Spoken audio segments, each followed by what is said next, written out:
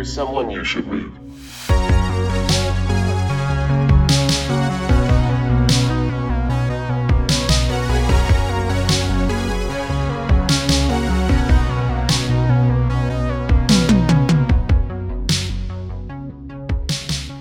Good day, friends.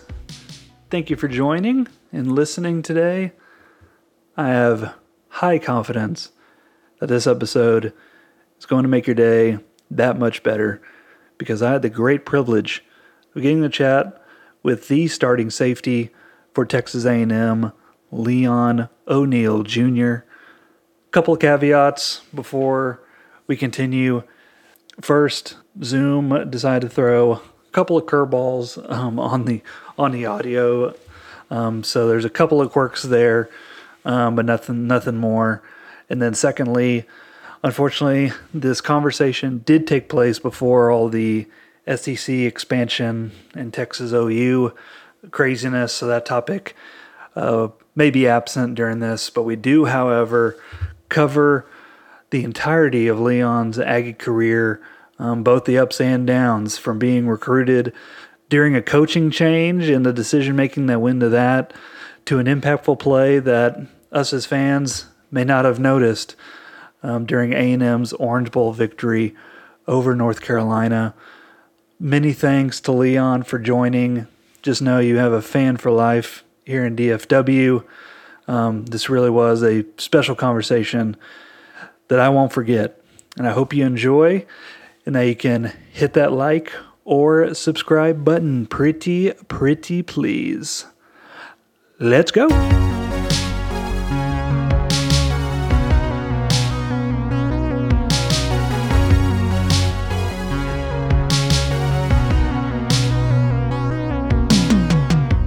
Welcome in, friends. There's someone you should meet. Once upon a time, there was a young man at Cypress Springs High School, and he started the football season of his junior year with 0 scholarship offers. And, he just sat back and he said, it's time to wake him up. So by the time he graduated, he received offers from 40 colleges around the country and a spot on the U.S. Army All-American Bowl. Today, he is an Orange Bowl champion, and he is a starting safety for the Texas A&M Aggies in one of their most highly anticipated football seasons in recent memory. Everyone, please welcome my guest today, the leader of the Wake 'em Up movement, Mr. Leon O'Neal Jr.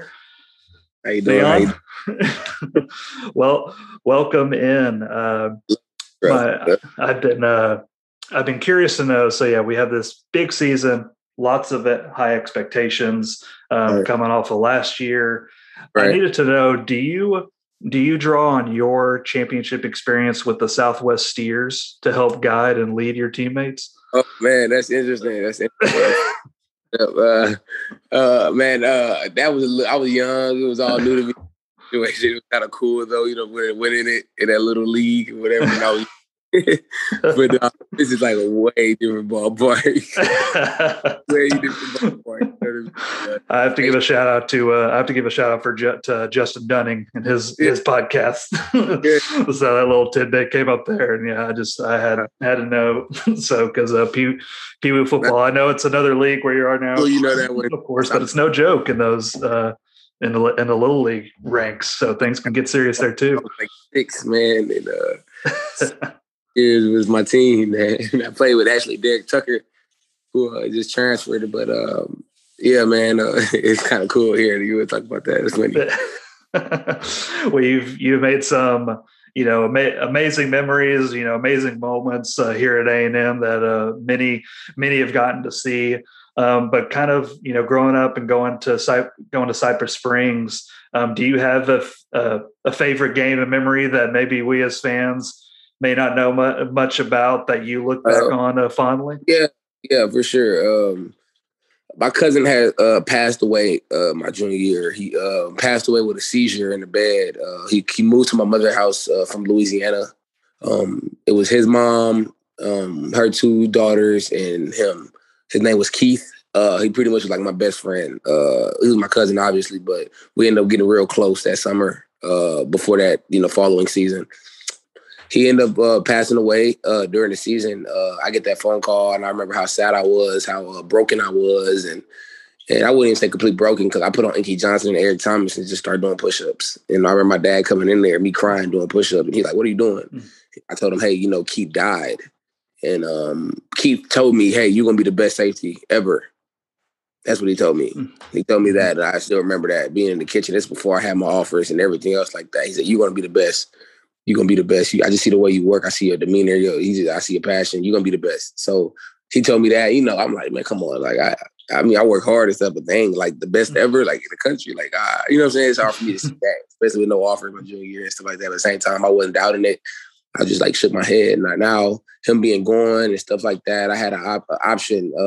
I got a phone call, and that phone call kind of gave me the option to go to his funeral or play in the game. And I just dug deep. I talked to God. I talked to him, and I was just like, okay, hey, like I want to go play in that football game and play for him. Missing his funeral is detrimental, but not going to that game and being the best safety in the world, like he said I would be, is detrimental. And I had my best game of my life that game. I think I racked up 2 forced fumbles. I got an interception. I played really good. I think I had like 10, 12 tackles or something like that. Like, it was like a big game because it was the same day at his funeral. And I remember crying in the locker room after the game. Not even like, soaking it up and cheer, but I was just like crying. I know like his energy, his spirit, his soul had took a hold of me that whole game and allowed me to, do all those things that I accomplished. And then after that game, good things start happening with the offers and stuff like that. So, I mean, man, God is amazing. And just the energy of, passion and all that stuff like that. And it just pushed me to a whole nother level.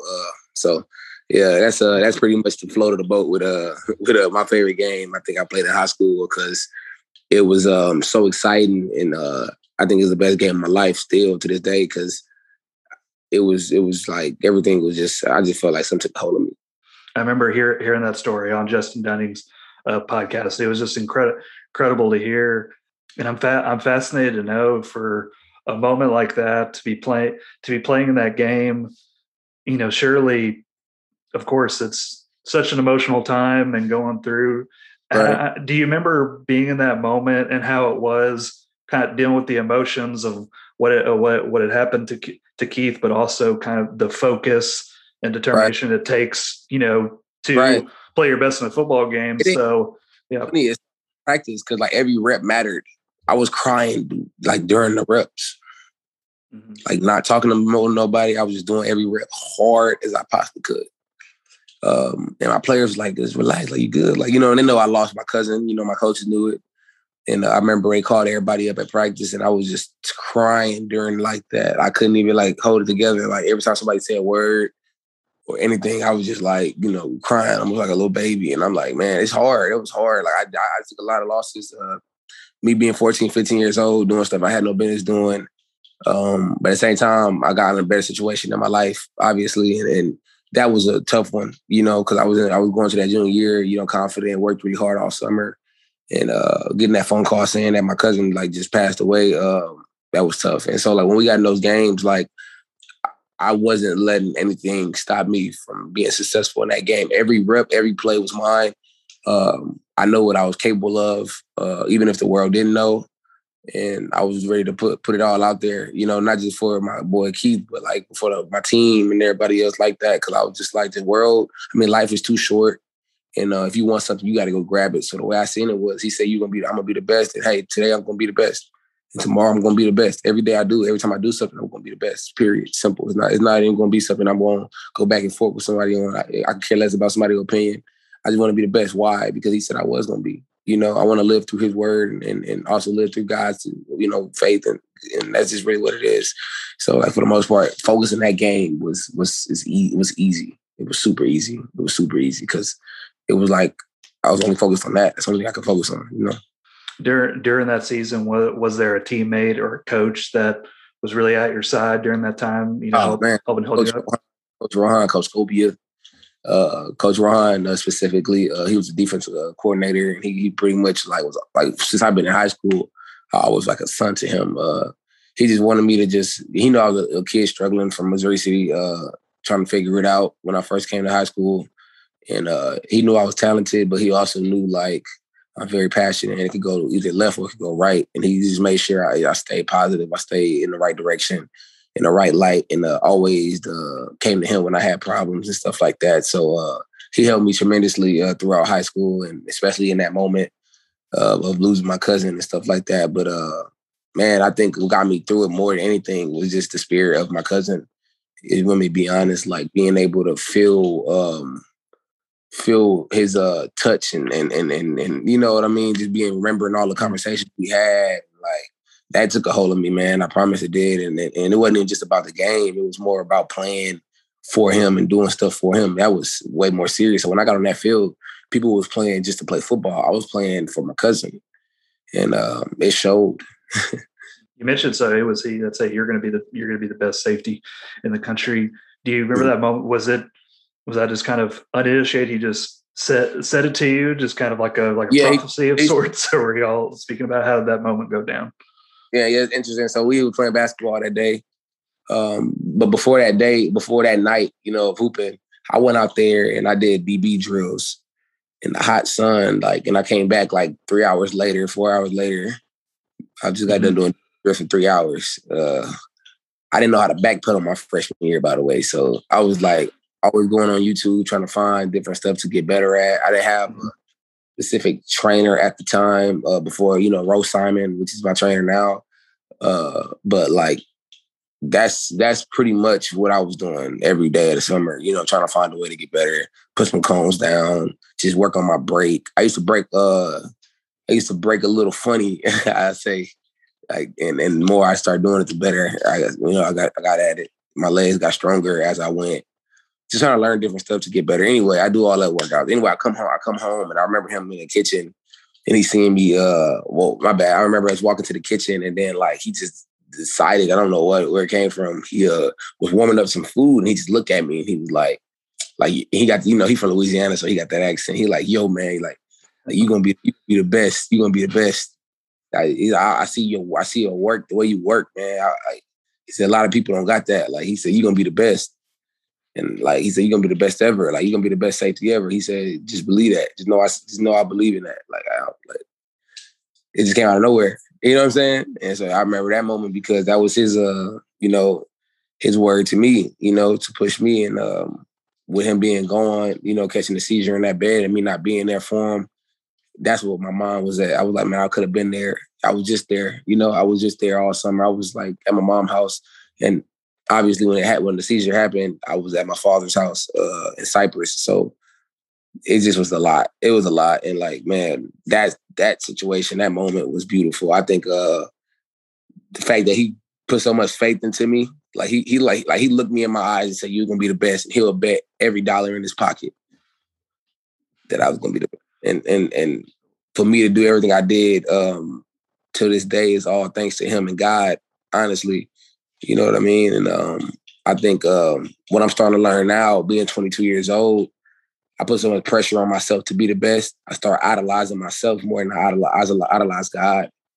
And idolize the game more than I idolize God. But at the end of the day, God is the reason why we play the game. God is the reason for everything. And so when you got light, you want to shine your light on the Lord. You know what I mean? And so like for the most part, that's where I'm at right now in my life. I've realized that it's literally nothing you can't do if you just put your great faith in the Lord and make a plan and apply it every stinking day until, you know what I mean, you get the accomplishments that you so hardly deserve. And if it don't come, then what? Shrug your shoulders, keep good faith, and keep going. You know what I mean? I think failure is a part of life, honestly. You know, and so I'm just saying a whole bunch of bundle of motivation, just inspiration, just so other people, you know, who listening. Like the world is really our library, I feel like. And I was a kid that couldn't backpedal. I was a kid who was supposed to be in jail. Teachers told me that I wasn't going to be nothing. I had people told me I wasn't going to be nothing within high school. And then before you know it, I got 40 offers. I got scholarships to every school in the country.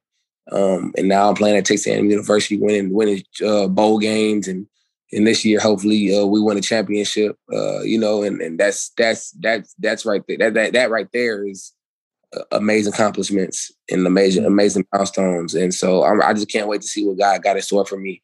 And not just me, but everybody else that's around me. Because that's one thing I've been focusing on more, not just myself, obviously, but like I got my little brother in town trying to help him be a man. I got my girlfriend. We growing as a relationship. I got, players that look up to me on our team that I just want to make sure like I'm there for, you know what I mean? And make sure they don't take the same, false steps that I took, and that's what's important in life. I think, and the more we wake up every single day with a why, with a purpose, and then you can't just have a dream. You got to have a plan for your dream. You know what I mean? And it's been beautiful so far. Journey been amazing. That's incredible. I know something you said about, there's a temptation to to idolize self or to idolize the game right. You play. And that's definitely understandable, just being in your position with such like a big spotlight. I guess, how do you keep yourself in check of sorts, or how do you kind of recognize, hey, I'm being a little too much on myself right now, and not being. Come down to honest to everything. Like you don't know it until you see people and the way people treat you. Honestly, like first off, people treat me great, right? But like it's times where we had a game my sophomore year, and I'm dealing with injury, and I'm dealing with all this different stuff, all these barrels. This is the time I'm finna transfer. You know what I mean? And during that time, like the only person I cared about was myself. That's the truth. I think if I dig deep into it, I can say, yeah, I cared about my team, but like no player on this earth care about their team if they just walk off the field. If they say, hey, I don't want to play, this messed up, this, that, like, that's not who I am at all. And so like when I talk about stuff like that, I'm serious about it. Like it's really important that you invest in yourself every single day. I'm a young man. I'm not perfect, obviously, right? But like the main thing about life is all about it's all about people. It's all about people. It's all about your affection, your effect on people. I had the effect on my cousin Keith, where he wanted to do big things. Like he was 19 years old. He had a little background that was going to, prevent him doing certain things in his life. But he wanted to go be a truck driver, and he was really passionate about it. He was telling me all the steps how he was going to do it. Like, you know what I mean? Like that. Like he said, I motivated him to do that. Like I motivated him more to, I could. And showed them, hey, I could actually do something with myself, and I think that's what's important in life. Like, it's easy to kind of like, I don't know, it's easy to kind of like wake up every day and not have a plan and just live, and it's an easy life, right? But like the hard things, the uncomfortable things is what I'm more in tune with. Like I talked to one of my teammates, and he's from the hood, like he's from a different poverty area, you know what I mean, and he said it's hard for me to be like proper and obviously he can be intellectual and have a good conversation and, enthusiastic in that conversation and show that love and that kindness and stuff like that. But he's like, it's just hard for me to open my mouth and talk to certain people I don't know, and they're strangers. It's hard for me to talk to them. And I said, like, well, that's good you say that, because, that's a weakness that you have. And so now that you know that weakness that you have, make a plan and just apply that plan. So, for example, like put yourself in an uncomfortable situation. That's the only way you thrive. Think about it. All these greats that we watch, you know what I mean, that we seen with our own eyes. And it's people that we don't see all the time. They have weakness and they attack those weaknesses every day. Like I had a hard time when things went bad on the field, like getting in my own head. You know what I mean? Like I need to be like, hey, next play. I need to stay positive within that failure. You see what I'm saying? And so like everybody have their own weaknesses. It's really just how you kind of like shoot at it. Honestly, I feel like that's what it comes down to. And making yourself uncomfortable is really what it is. Like you got to be in the only way we grow as people is if we put ourselves in an uncomfortable situation. Mm-hmm. I'm not saying put us in it, but being able to be in uncomfortable situations until it become comfortable. And now you're naturally abnormal than that other person because he's not able to sustain that uncomfortability. And that's what makes you special. You know what I mean? That's what it's kind of like coming to right now, like waking up every single morning, 5:30, going on the track. That's not easy. That's not something that you just say, hey, I'm going to go do. But like, hey, I got to get better. I know what I want in life.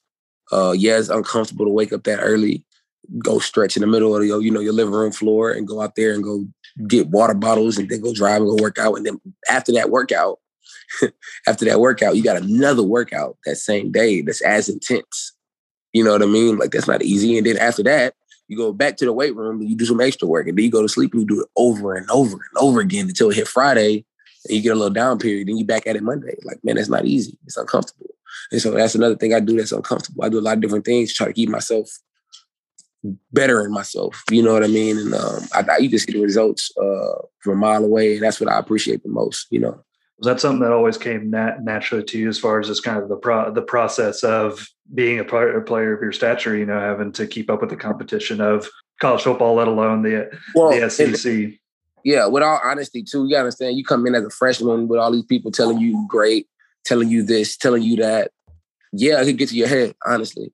It could get to your head, and the game could humble you. I feel like when I first got to A&M, I thought, man, I'm going to be in a great situation. I'm this, that. Well, it wasn't completely the greatest situation. Why? Jimbo just got there.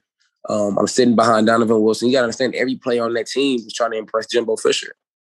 He just got there. So it wasn't like the culture wasn't all the way set yet, as I could say. And now that the culture is being set, it's a no-brainer for me. Like, it's easy for me now, you know? Like, I think that's what it comes to. And I was in the ringer of, you know, my class, the 2018 class wasn't that class that was like Isaiah Spiller, Damani Richardson, with Anaya Smith. Like, it wasn't that big old class full of guys that was, you know, top rated and right. Stuff like that.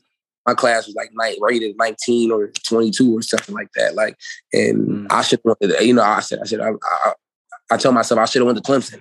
I should have went to Georgia. This is what I'm telling myself within a loss that we have.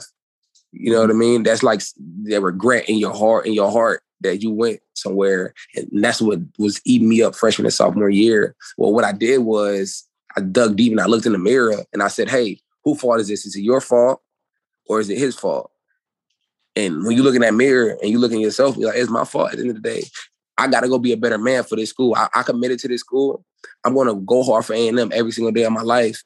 And it's nobody else's fault when failure happens. It's mine. And when I took ownership for that, we went 9-1. I led the team with interceptions. I made a lot of tackles. I made a lot of different plays. I was happy on the field. My whole life was happy. I lived with a certain, like, you see where I'm coming from? Like, that's just the self-pity of everything. And I threw it out the window. I just pretty much said, hey, I got to be better. That's what it come down to. There's a lot of competition. These guys are talented. Jalen Waddle, I wanted him to come to A&M. He went to Bama. Christian Harris, I wanted him to come to A&M. He was going to come to A&M, and he went to Bama. Like that stuff wasn't easy because I know what it takes. I know we got to get certain guys here so we could be as successful as we got to be. But at the end of the day, like, it's A&M versus the world. So, like I said, I was going to transfer and I was going to leave. I was miserable. I was blaming everybody else. Then I was like, hey, like, have you ever been a quitter in your life? Ever? So why start today? And so pretty much I just made a plan in place and said, hey, like, we're going to be the best.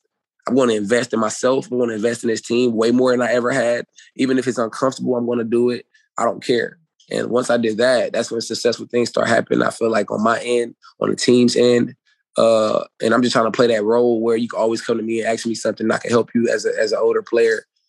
That's where I'm at right now. And I'm so happy with the future that I got for myself. But honestly, I can care less. I'm more focused on how can I be a better man today? How could I better my teammate today? You know what I mean? The competition is always going to be the competition. How can you outwork the competition? It's not going to be skill. It's not going to be talent. It's going to be knowledge.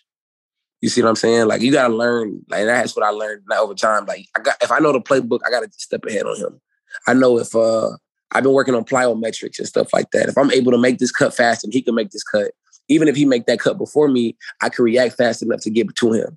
Like, I learn different stuff and different things every day. And when you apply that over and over and over again, and you're doing it excessively, trying to make sure nobody ever get a chance to catch up to you with the knowledge that you have and the work ethic that you have. Like, oh man, my work ethic's crazy, so I know that. But like, it comes down to the point where it's like, okay, I get it now. I get it.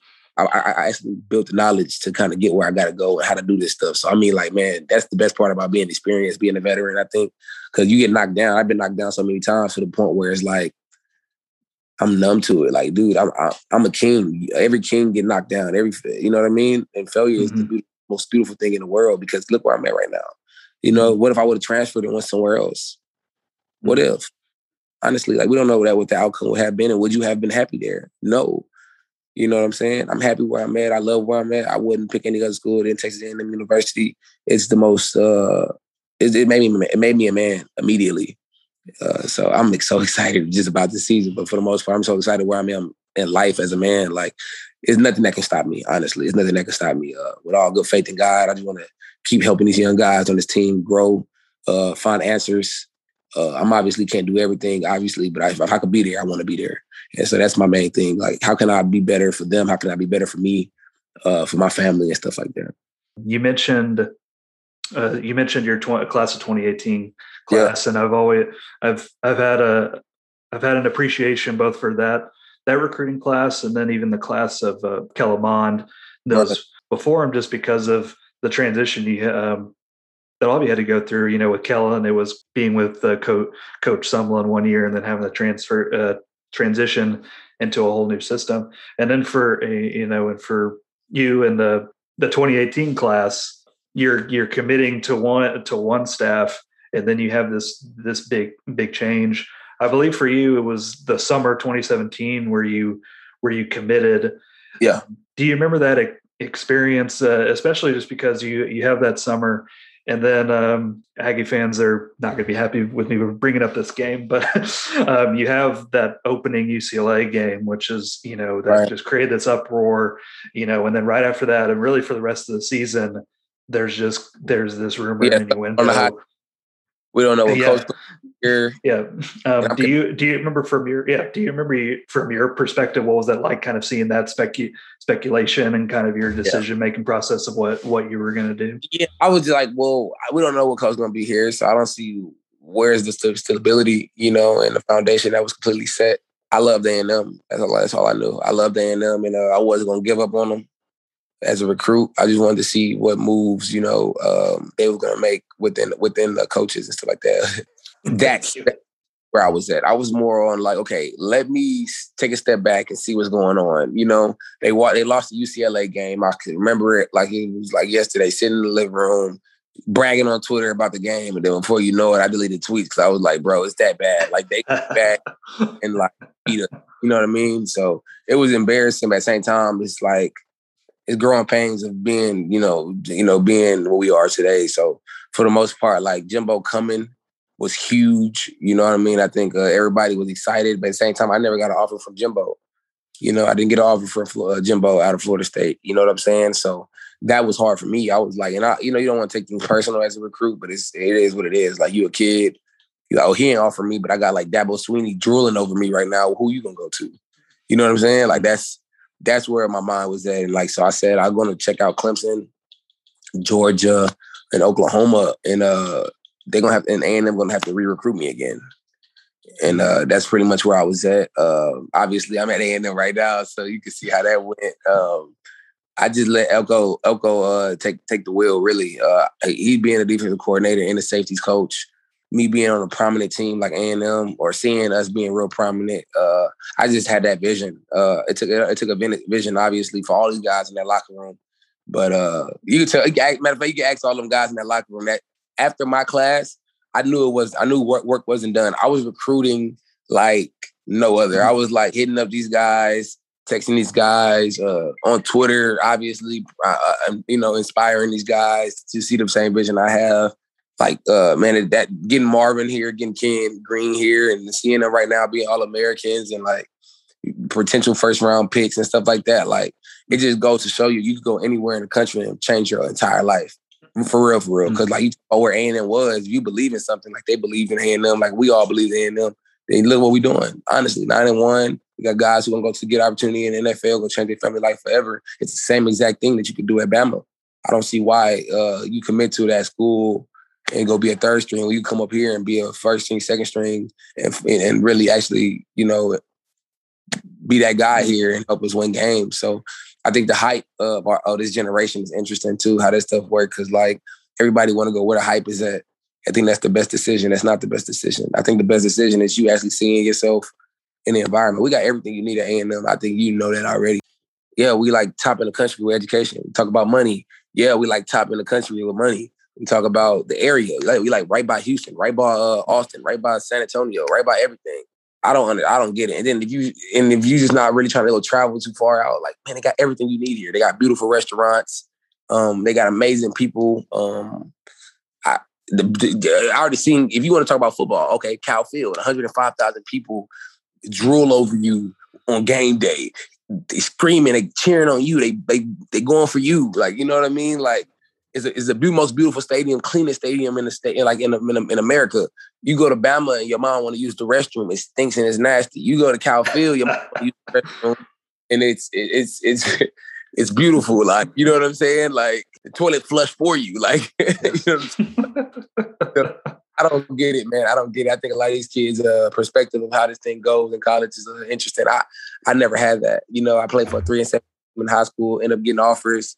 I could have went to Katy, who won state, and probably go through the same route. But at the end of the day, like, I still got what I got out of it. You see what I'm saying? So, like, your success is really based off of you anyway. I think everybody gets so caught up in, like, oh, what's the right coach you have? Well, yeah, your coach gonna play a big part. Don't get me wrong, but, like, man, it's way more than you think is invested into this. You know what I'm saying? So it's all on you. Honestly, it's about what you could do for the school and not what the school could do for you. Because at the end of the day, all these schools are amazing. You know what I mean? You get a chance to go to college, go practice every single day. Like, you got all the resources.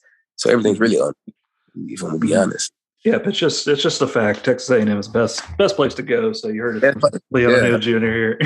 here. There's no argument against it. It's full proof. You've always been vocal and just unhesitant to hype A&M and then on social media to try to recruit players. And I've been noticing that right now. I believe there's a current commit right now, Bobby Taylor, I believe, and he's been one of the most vocal guys on trying to bring people to A&M. Is that something both from your time being recruited to now?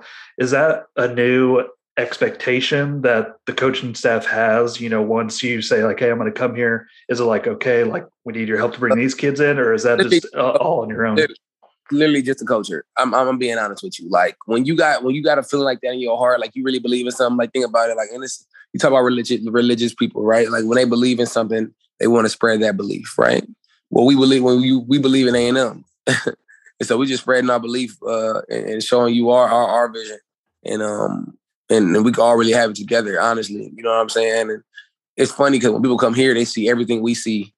And sometimes they kind of like get, out of that element of what they seen and get pushed somewhere else for some odd reason and then regret it in the long run, honestly. If I'm going to be honest. That's why you see so many kids like wishing that, in the transfer portal right now. Some kids that's in the transfer portal that wants to be at A&M. We could help them be a better man, honestly. You know what I'm saying? It's not just about the football game. It's about being bonded with brothers, bro. I never had a set of brothers like this in my life. Like, in my life. I know at some schools that, players come in the locker room and leave out easy. They don't talk to each other. They just play football. Man, we always around each other all the time. Like, we always, like, bonding. That's what we built, though. That's what we built here. You know what I mean? And I couldn't say it was like that when Sumner was here. And it wasn't like Jimbo built that either. It was really us. Like, we love each other, man. We love one another. We always trying to get better. We all ambitious. I think it's beautiful, man. And so, like, we just want another kid. We see a kid here recruit. He come visit. He like, man, I love it here, man. Y'all are so tight. Everybody's so cool. Like, I mean, that's what it comes down to. And then you got the great school. Come on, man. I don't see why not pick A&M really at this point. If I was a recruit right now, I'd be drilling over A&M. I'd be like, I'm going to A&M. There's no question. It's not even like a doubt in my mind. Like, come on, man. Going into your senior year, I'm sure there's expectation, and you've already said it earlier, just about being a leader and help bringing up the underclassmen.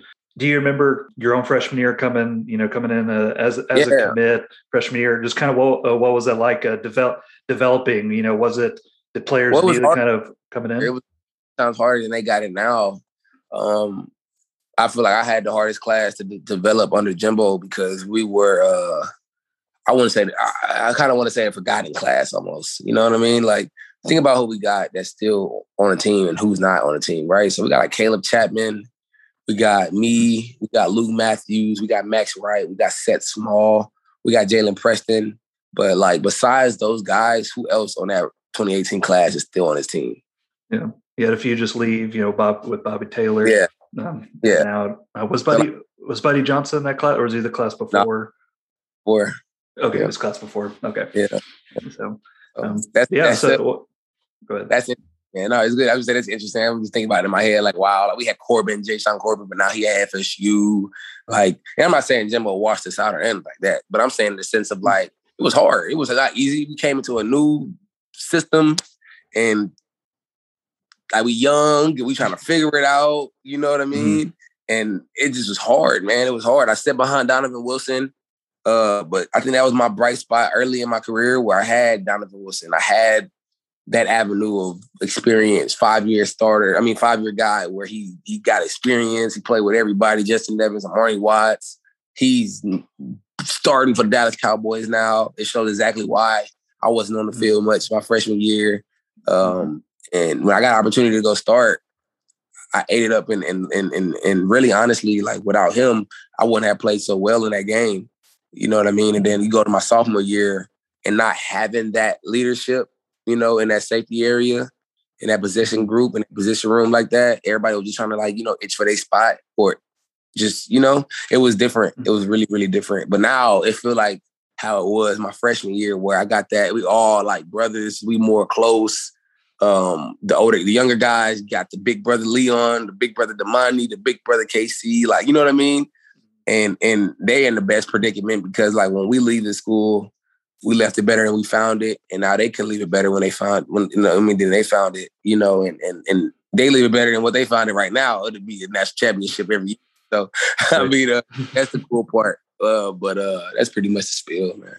So I played safety my freshman year of high school, so I know exactly what you're talking about. But there's other people in our audience that are not as familiar with the game as us professionals here. So all kidding aside, what has been from an on-field perspective, what's been the biggest adjustment since your time at Cypress Springs versus now being in the college game as much as like what you have to process on the field and what you're responsible for? Yeah, well, everything's faster pace, and the tempo of the game. I mean, that's really what it comes down to. And obviously, you got top-notch athletes, so the moment you don't focus on your fundamentals, you know it once you mess up. Like near foot, near shoulder, right? Just something basic, right? We told for those who don't know, near foot, near shoulder is when you come up on a tackle. So if I'm on the right side, right, near foot, near shoulder, I need to go left, like near leg, near shoulder, left leg, whatever. Like it's just little stuff, right? Like this is tackling pretty much. You get to a guy, you tackle somebody. It's easy in high school. You get in this game, you got to run full speed. You got to decelerate just enough and then explode through their legs or explode through their waist side. So like that right there at itself, trying to tackle somebody at 220, runs a 4.4, big diesel dudes like in the SEC, like it's not easy, right? But then you also got to hit the right hole when somebody make a certain movement, like, and that's football, right? But like it's so much faster. It's so much faster, and then before you know it, they're gonna play action. If you're a post player, you better not be standing in the backfield because guess what? You got a skinny post running right on top of your head. And so like that's the difference. You know what I mean? And the guy that's running a skinny post, he probably ran on the track team and he run a 4.28. Yeah. You know what I'm saying? Like, you don't know. Like, and so that's why it's a scouting report. It's a deep, real deep, important scouting report. There's little things in that game that can get you the advantage. There's little things in that game that can really hurt you if you don't have the advantage. So it's like, how do I get the advantage? Having defensive coordinator like Elko makes it way easier, way simpler. It makes checks easier, makes the game slower. And then you'll play fast, honestly. You know what I'm saying? I feel like my freshman year, even my sophomore year, I was still trying to adjust to the game speed. You know, that's just probably because I was dealing with injury, obviously, my sophomore year. But my junior year, obviously, you've seen that season. I came along easy. It was just smooth. It was everything I was hoping it would be. And can't wait to do more this year, honestly. But for the most part, man, like the game slows down tremendously. It's almost feeling like it's candy from a baby at this point because like the game has really slowed down. I understand what's going on. So, getting to watch your highlight film, you're definitely someone who's not afraid to attack the ball, not afraid to lay a lick on someone. So, and just kind of in your position. sometimes you are kind of that last man. And I'm blanking on on specific moments, but there's moments where a running back may break through the line and you're kind of the last defense on between them and a touchdown.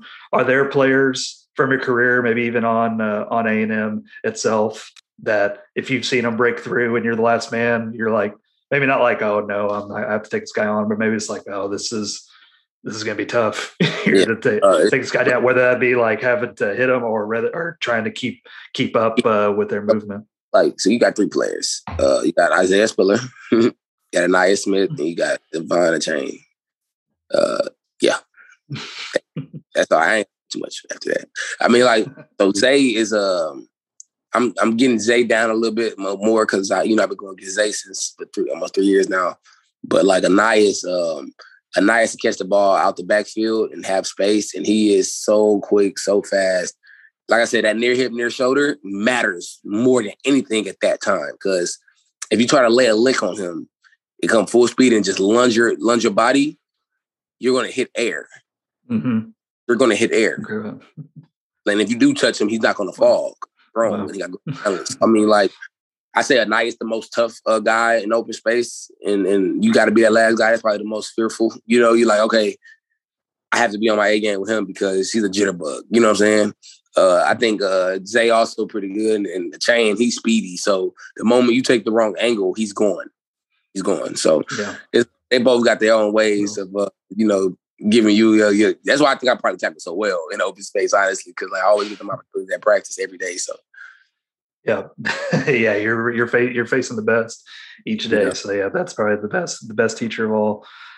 Coach Jimbo Fisher, he was asked about the process, and I feel like that's just kind of a word. That's just a word in today's game that's always thrown around.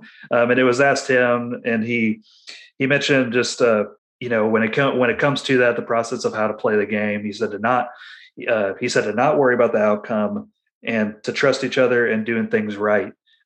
Each day. I wanted to ask you what that means for you, just because it's great, because us as fans, we're always worried about the outcome and stuff, but we're emotional. We're all over the place. So it's hard for me to imagine, just as a player, just with the swings of the games that do happen. What is the key to kind of remaining poised, maybe even in a game, even with a game like Florida last year, where the team's down 11, but to still kind of keep a level head and to do things to focus on the next play or the next series. See, that game, man, that was the worst game I had all season, by far.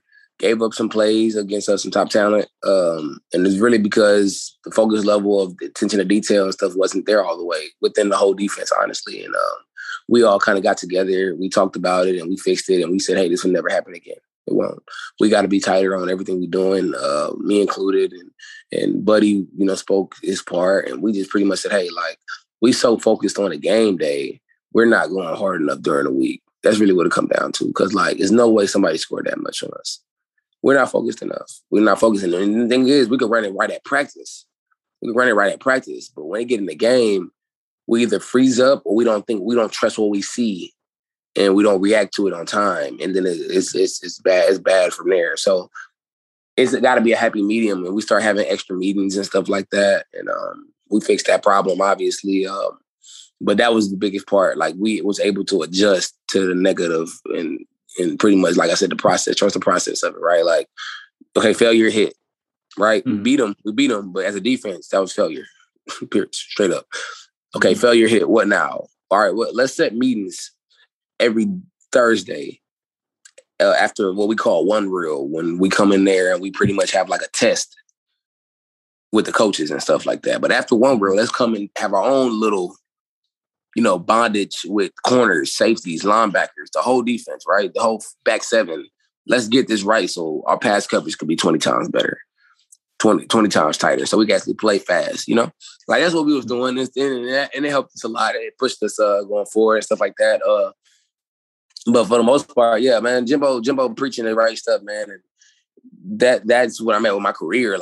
People will talk about the NFL so much right now with me, and so much with some of these players, and I'm like, dude, I care less right now about it, honestly. And that's why I came back. I'm like, man, I really want to be a college player and I really want to handle this college life, period. That's all I care about. That's all I want to be involved in right now. The NFL come when it come, and I'm going to be ready when it's time to be ready. But the only way you get ready for that stuff is right now. This is how you get better. So how do we get better today? 24 hours, right? This even like, say, this is even for you, right? For example, like you wake up, right? You got 24 hours in a day.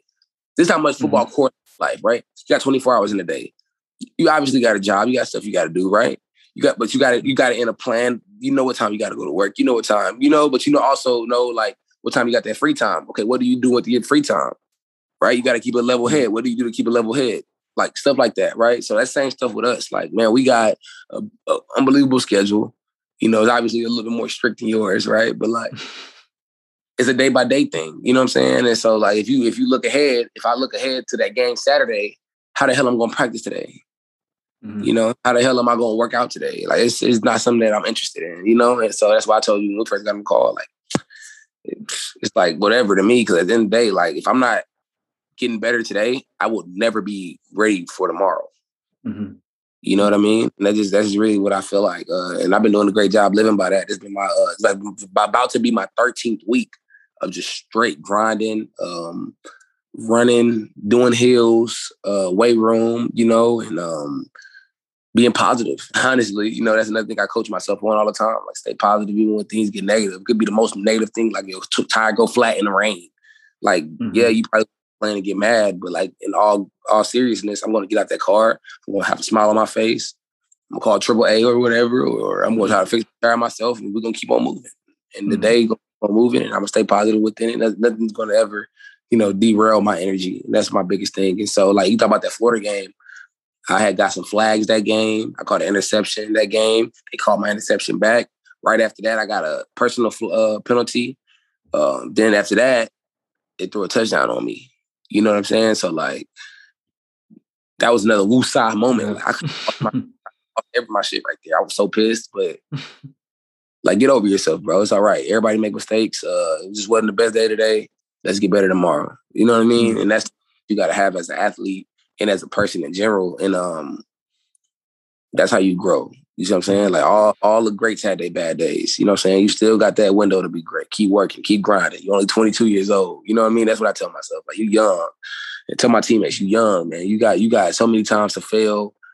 Just fail hard, fail often. Because guess what? Before you know it, that failure will turn to success before you know it. So just keep failing. It's okay. Just be able to, don't be fearful to fail. You know what I'm saying? So Jimbo talk like that all the time. And like, I never really understood what that meant until now, and us being where we are right now, winning the Orange Bowl, kind of getting more on the, the national scene.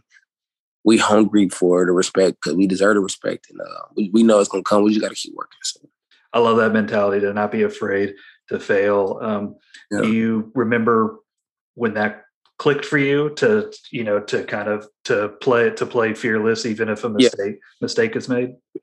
Especially like my sophomore year, I got a little taste of it, Georgia game, going against DeAndre Swift and stuff like that. And I was just like, I'm ready to die on this field. I don't care. I'm ready to die on this field.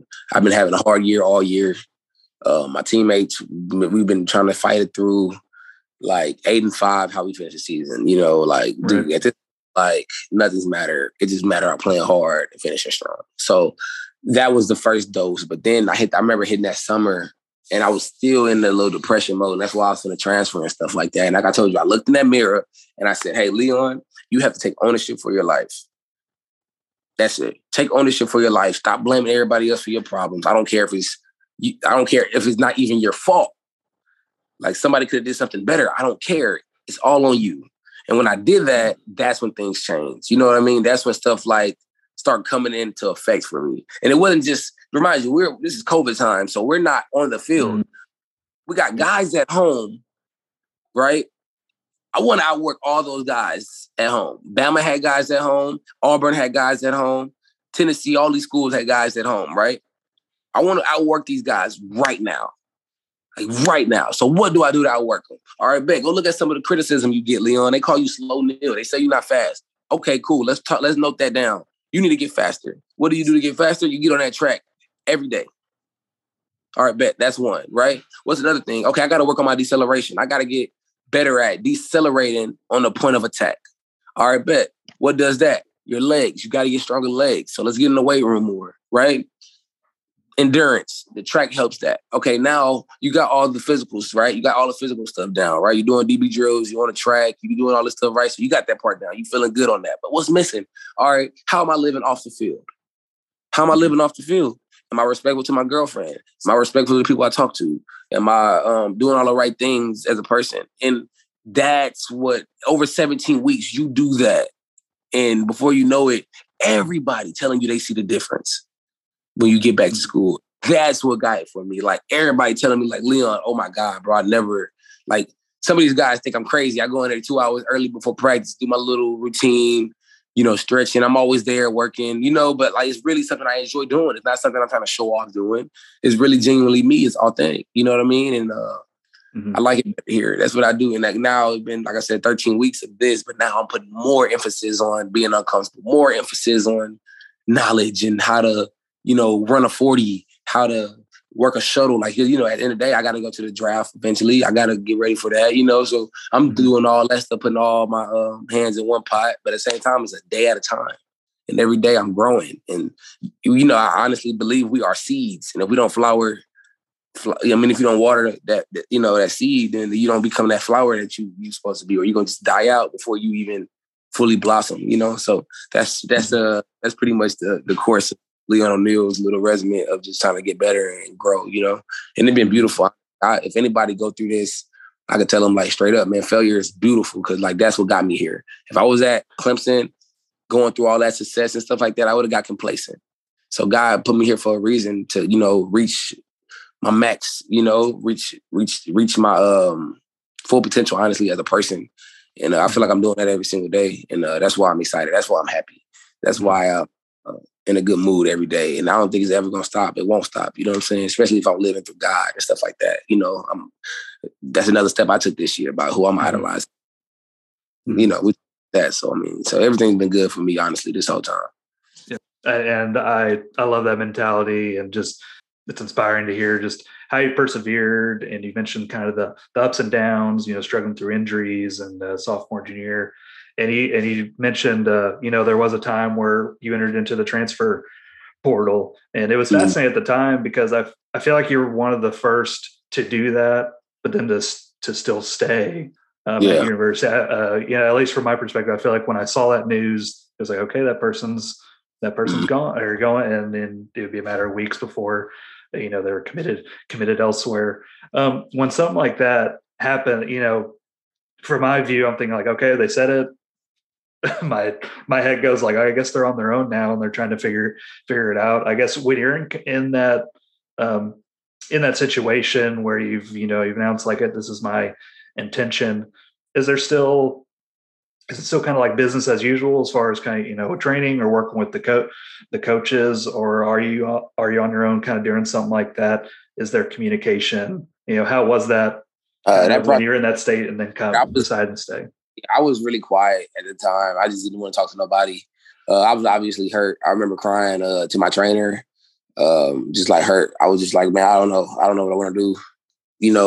Love the game of football. Want to stay around the game. Want to play the game. Just, it was tough. It was like, I'm starting here, but at the same time, like, I'm not happy. I think I had enough of not being happy, and I was putting trying to like make people dictate my happiness too much, and that's that whole situation was. It wasn't me taking ownership of my actions. You know what I mean? I didn't make it easy for the coaches either. Like, when I was going through that injury and stuff like that, I would blame a lot of that stuff was on them. You know what I mean? And at that point, it was just like, I don't know, man. It was just a weird situation, honestly, all the way around. But it shaped me to be this guy I am right now. And like, it's something I don't regret. You know what I mean? Why? Because I had to hit that rocky road so I could get on that straight path and see the sunshine and see all the rainbows and stuff like that, man. So where I'm at right now is beautiful. I just feel like that situation, I honestly could have handled better too. You know what I'm saying? But at the same time, like, I'm a kid, man, trying to figure it out. You know what I mean? And that's about all I could give to you with that situation. Yeah, I'm glad you said that, because you're still in a stage where you're growing, still learning a lot of things, but you're the era of college football, it's right there, kind of expectations of the NFL, where people, people just want nothing but, if anything goes wrong, it's the sky is falling, and and all that, and some of that's from your own fan base. How are you able to handle that? Just because sometimes, kind of with the ups and downs that a season, you probably hear it from, Texags and what have you, people thinking that just the worst is happening.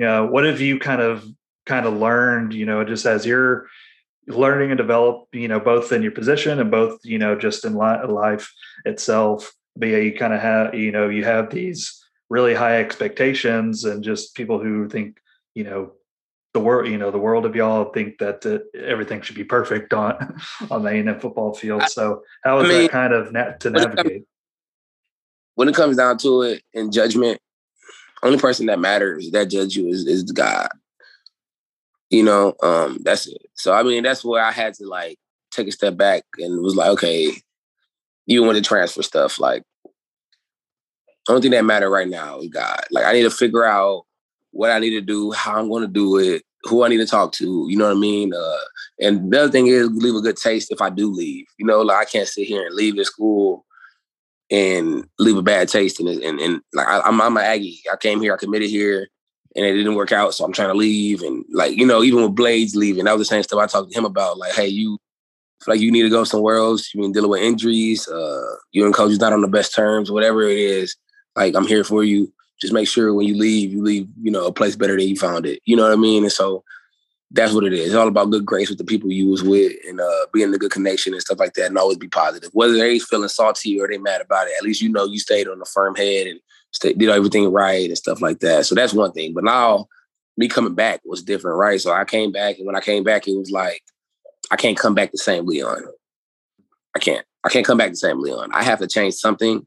And it got to be a dramatic change in everything, because I think me being, and it's really just come down to the point of me being selfish. You want to be honest, that's selfish. You can't idolize yourself and expect to play on 11 man. I mean, play with 11 people. You can't, because you're not going to do everything. You ain't going to do everything right. You know what I mean? You're going to be so focused on trying to make play that you don't make the right check. You know what I mean? Right. So all that stuff play a part. You see it a lot in these NFL careers too, like, everybody trying to be that guy and stuff, but that's a little different world because they got money being involved, but not an NIL situation, so I don't know, But for the most part, it's still a game. It's still a game. It's played to, and the only objective is to win, So that's really what I want to be part of. I want to make sure we win. That's it. So I want to do everything we can to make sure we win. And when we don't win, I want to do everything we can to make sure we don't ever lose again. You know what I'm saying? So that's the role I'm playing right now. And honestly, it's been beautiful, this whole journey and this whole process. I just be happy where I'm at. And honestly, I don't know. I said a lot so far. I mean, it's just kind of interesting how all this stuff kind of play a part, in life. It's been beautiful, man. Honestly, like, I haven't seen anything like this in my life. So I'm so grateful to be in this environment. Yeah, but it's an exciting time in College Station, and you mentioned this. The off season's just as important as the season itself, just with the work that you put in and just dedication. So off the football field, just with the amount of work that is required of you, to keep up and to excel at the game. What are things that you do to decompress? Once practice is over or the game's over, what does Leon O'Neal Jr. enjoy doing to kind of settle down, or at least turn the brain off for be around my family? Honestly, just be around my family. I just want to be around my people. My mom be in town, or my little brother be in town, or or just hanging with my teammates and we doing something else as a team bonding. But that's probably what I'd be more interested in. I wouldn't even say the game no more because I don't play the game often. I mean, I play like competitively against my little bro and stuff like that. We have fun with that. But like besides that, like I'm more focused on like, chilling with my girlfriend. Where we gonna go eat? Just gonna be a person, gonna be a normal person again. Just go, like get away from the football world a little bit. You know what I'm saying? Yeah. In College Station, where are the top restaurants you like to venture to? Oh man, there's a lot. There's a lot of them. I like the Republic. Republic is real fancy. I like Mess. Mess is awesome. It's a breakfast spot off of Texas Avenue. It's by the movie theater over there. Oh, yeah. Man, That's new. That's new. It's been a while since I've been back. And that's a new place. The name of the place is Another Broken Egg Cafe. Cause I love breakfast, but man, it's really good when there's not a lot of people in there. Yeah, when there's not a lot of people in there, they serve us way better. But man, the food is really good. So that's probably the top 3 for me as of right now. I believe. Oh my bad, Fish Daddies. I like Fish Daddies as well. So, so that's pretty much my top 4 actually. So very nice, very nice.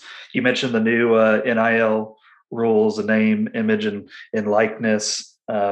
For college football fans, that means that there's a possibility that the great NCAA football video game may finally return. Do you and the teammate, is NCAA 14, is that still being played in the locker room?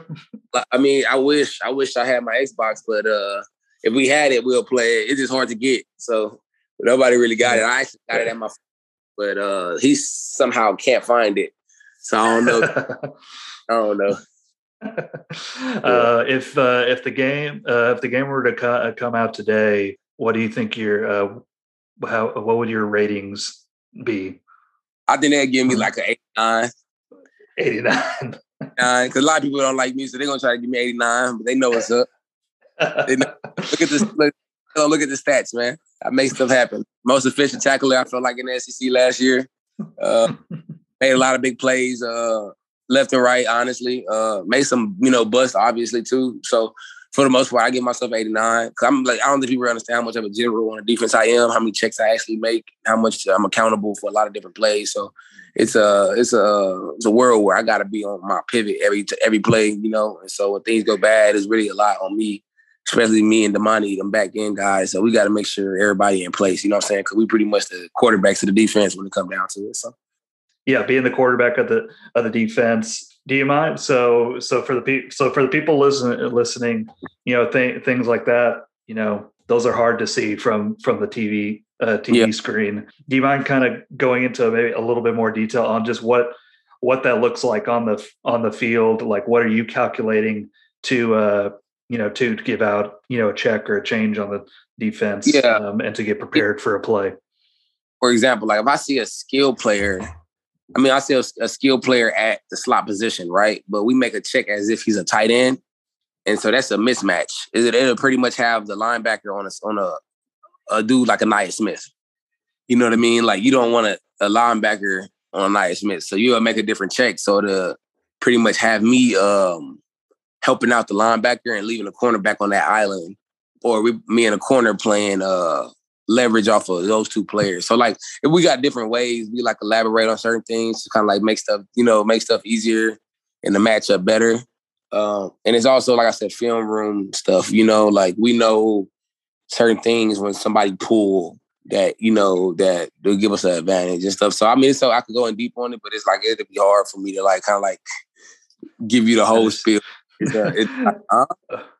Of course. Yeah. It's only taking you a whole life of playing football to learn this. So it's hard to describe in just a couple of minutes. Us fans, we recognize the interceptions, sacks, tackle for losses, or a fumble. Do you have a moment from let's just say from last season that wasn't, that maybe wasn't recognized on TV, but was a really, a moment that you really appreciated, that had a big outcome in the game? Yeah, for sure. Orange Bowl, for example, like back-to-back drives. I had one where I deflected the ball. It wasn't even my guy. That dude that I deflected the ball from wasn't even my guy. One of our linebackers kind of slipped up and didn't guard him. And I was pretty much free man at that point. I was supposed to go blitz, but I seen the running back peeking out, and he went up the field. Sam Howell threw it. I broke that play up, making it third down. And then it was one on third down where they were 3-by-1. That's pretty much 3 receivers on the field side, 1 receiver on the boundary. And they had a running back on the field side with the 3 receivers. So the running back was pretty much lined up beside the quarterback. He went fast to the flats, and 3 ran like an over-ish route back to the boundary.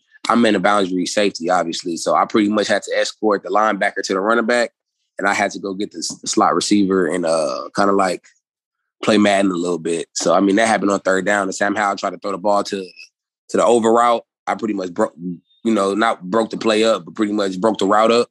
He see me cut in front of it. He pump faked and got sacked. So, like, stuff like that you don't really see as a fan. And, but trust me, NFL guys see that and they drill over stuff like that. So that's stuff I got to keep putting on tape. So. Love it. Thank you for providing that insight. I guess just last football question. We're coming into a huge season. You've coming off a Orange Bowl victory, the first in a long time for A&M, and now, nine starters coming back on defense, sky high expectations. I know we talked about how Jimbo's kind of, taking pride in doing things the right way and having that mentality always in a season like this where, there's more spotlight, from media, like preseason expectations. Is there more like of a conscious effort to, kind of stay poised that way and to kind of to focus more, on this year versus maybe your freshman year, where at least from a media perspective, the expectations were a little bit weren't as high.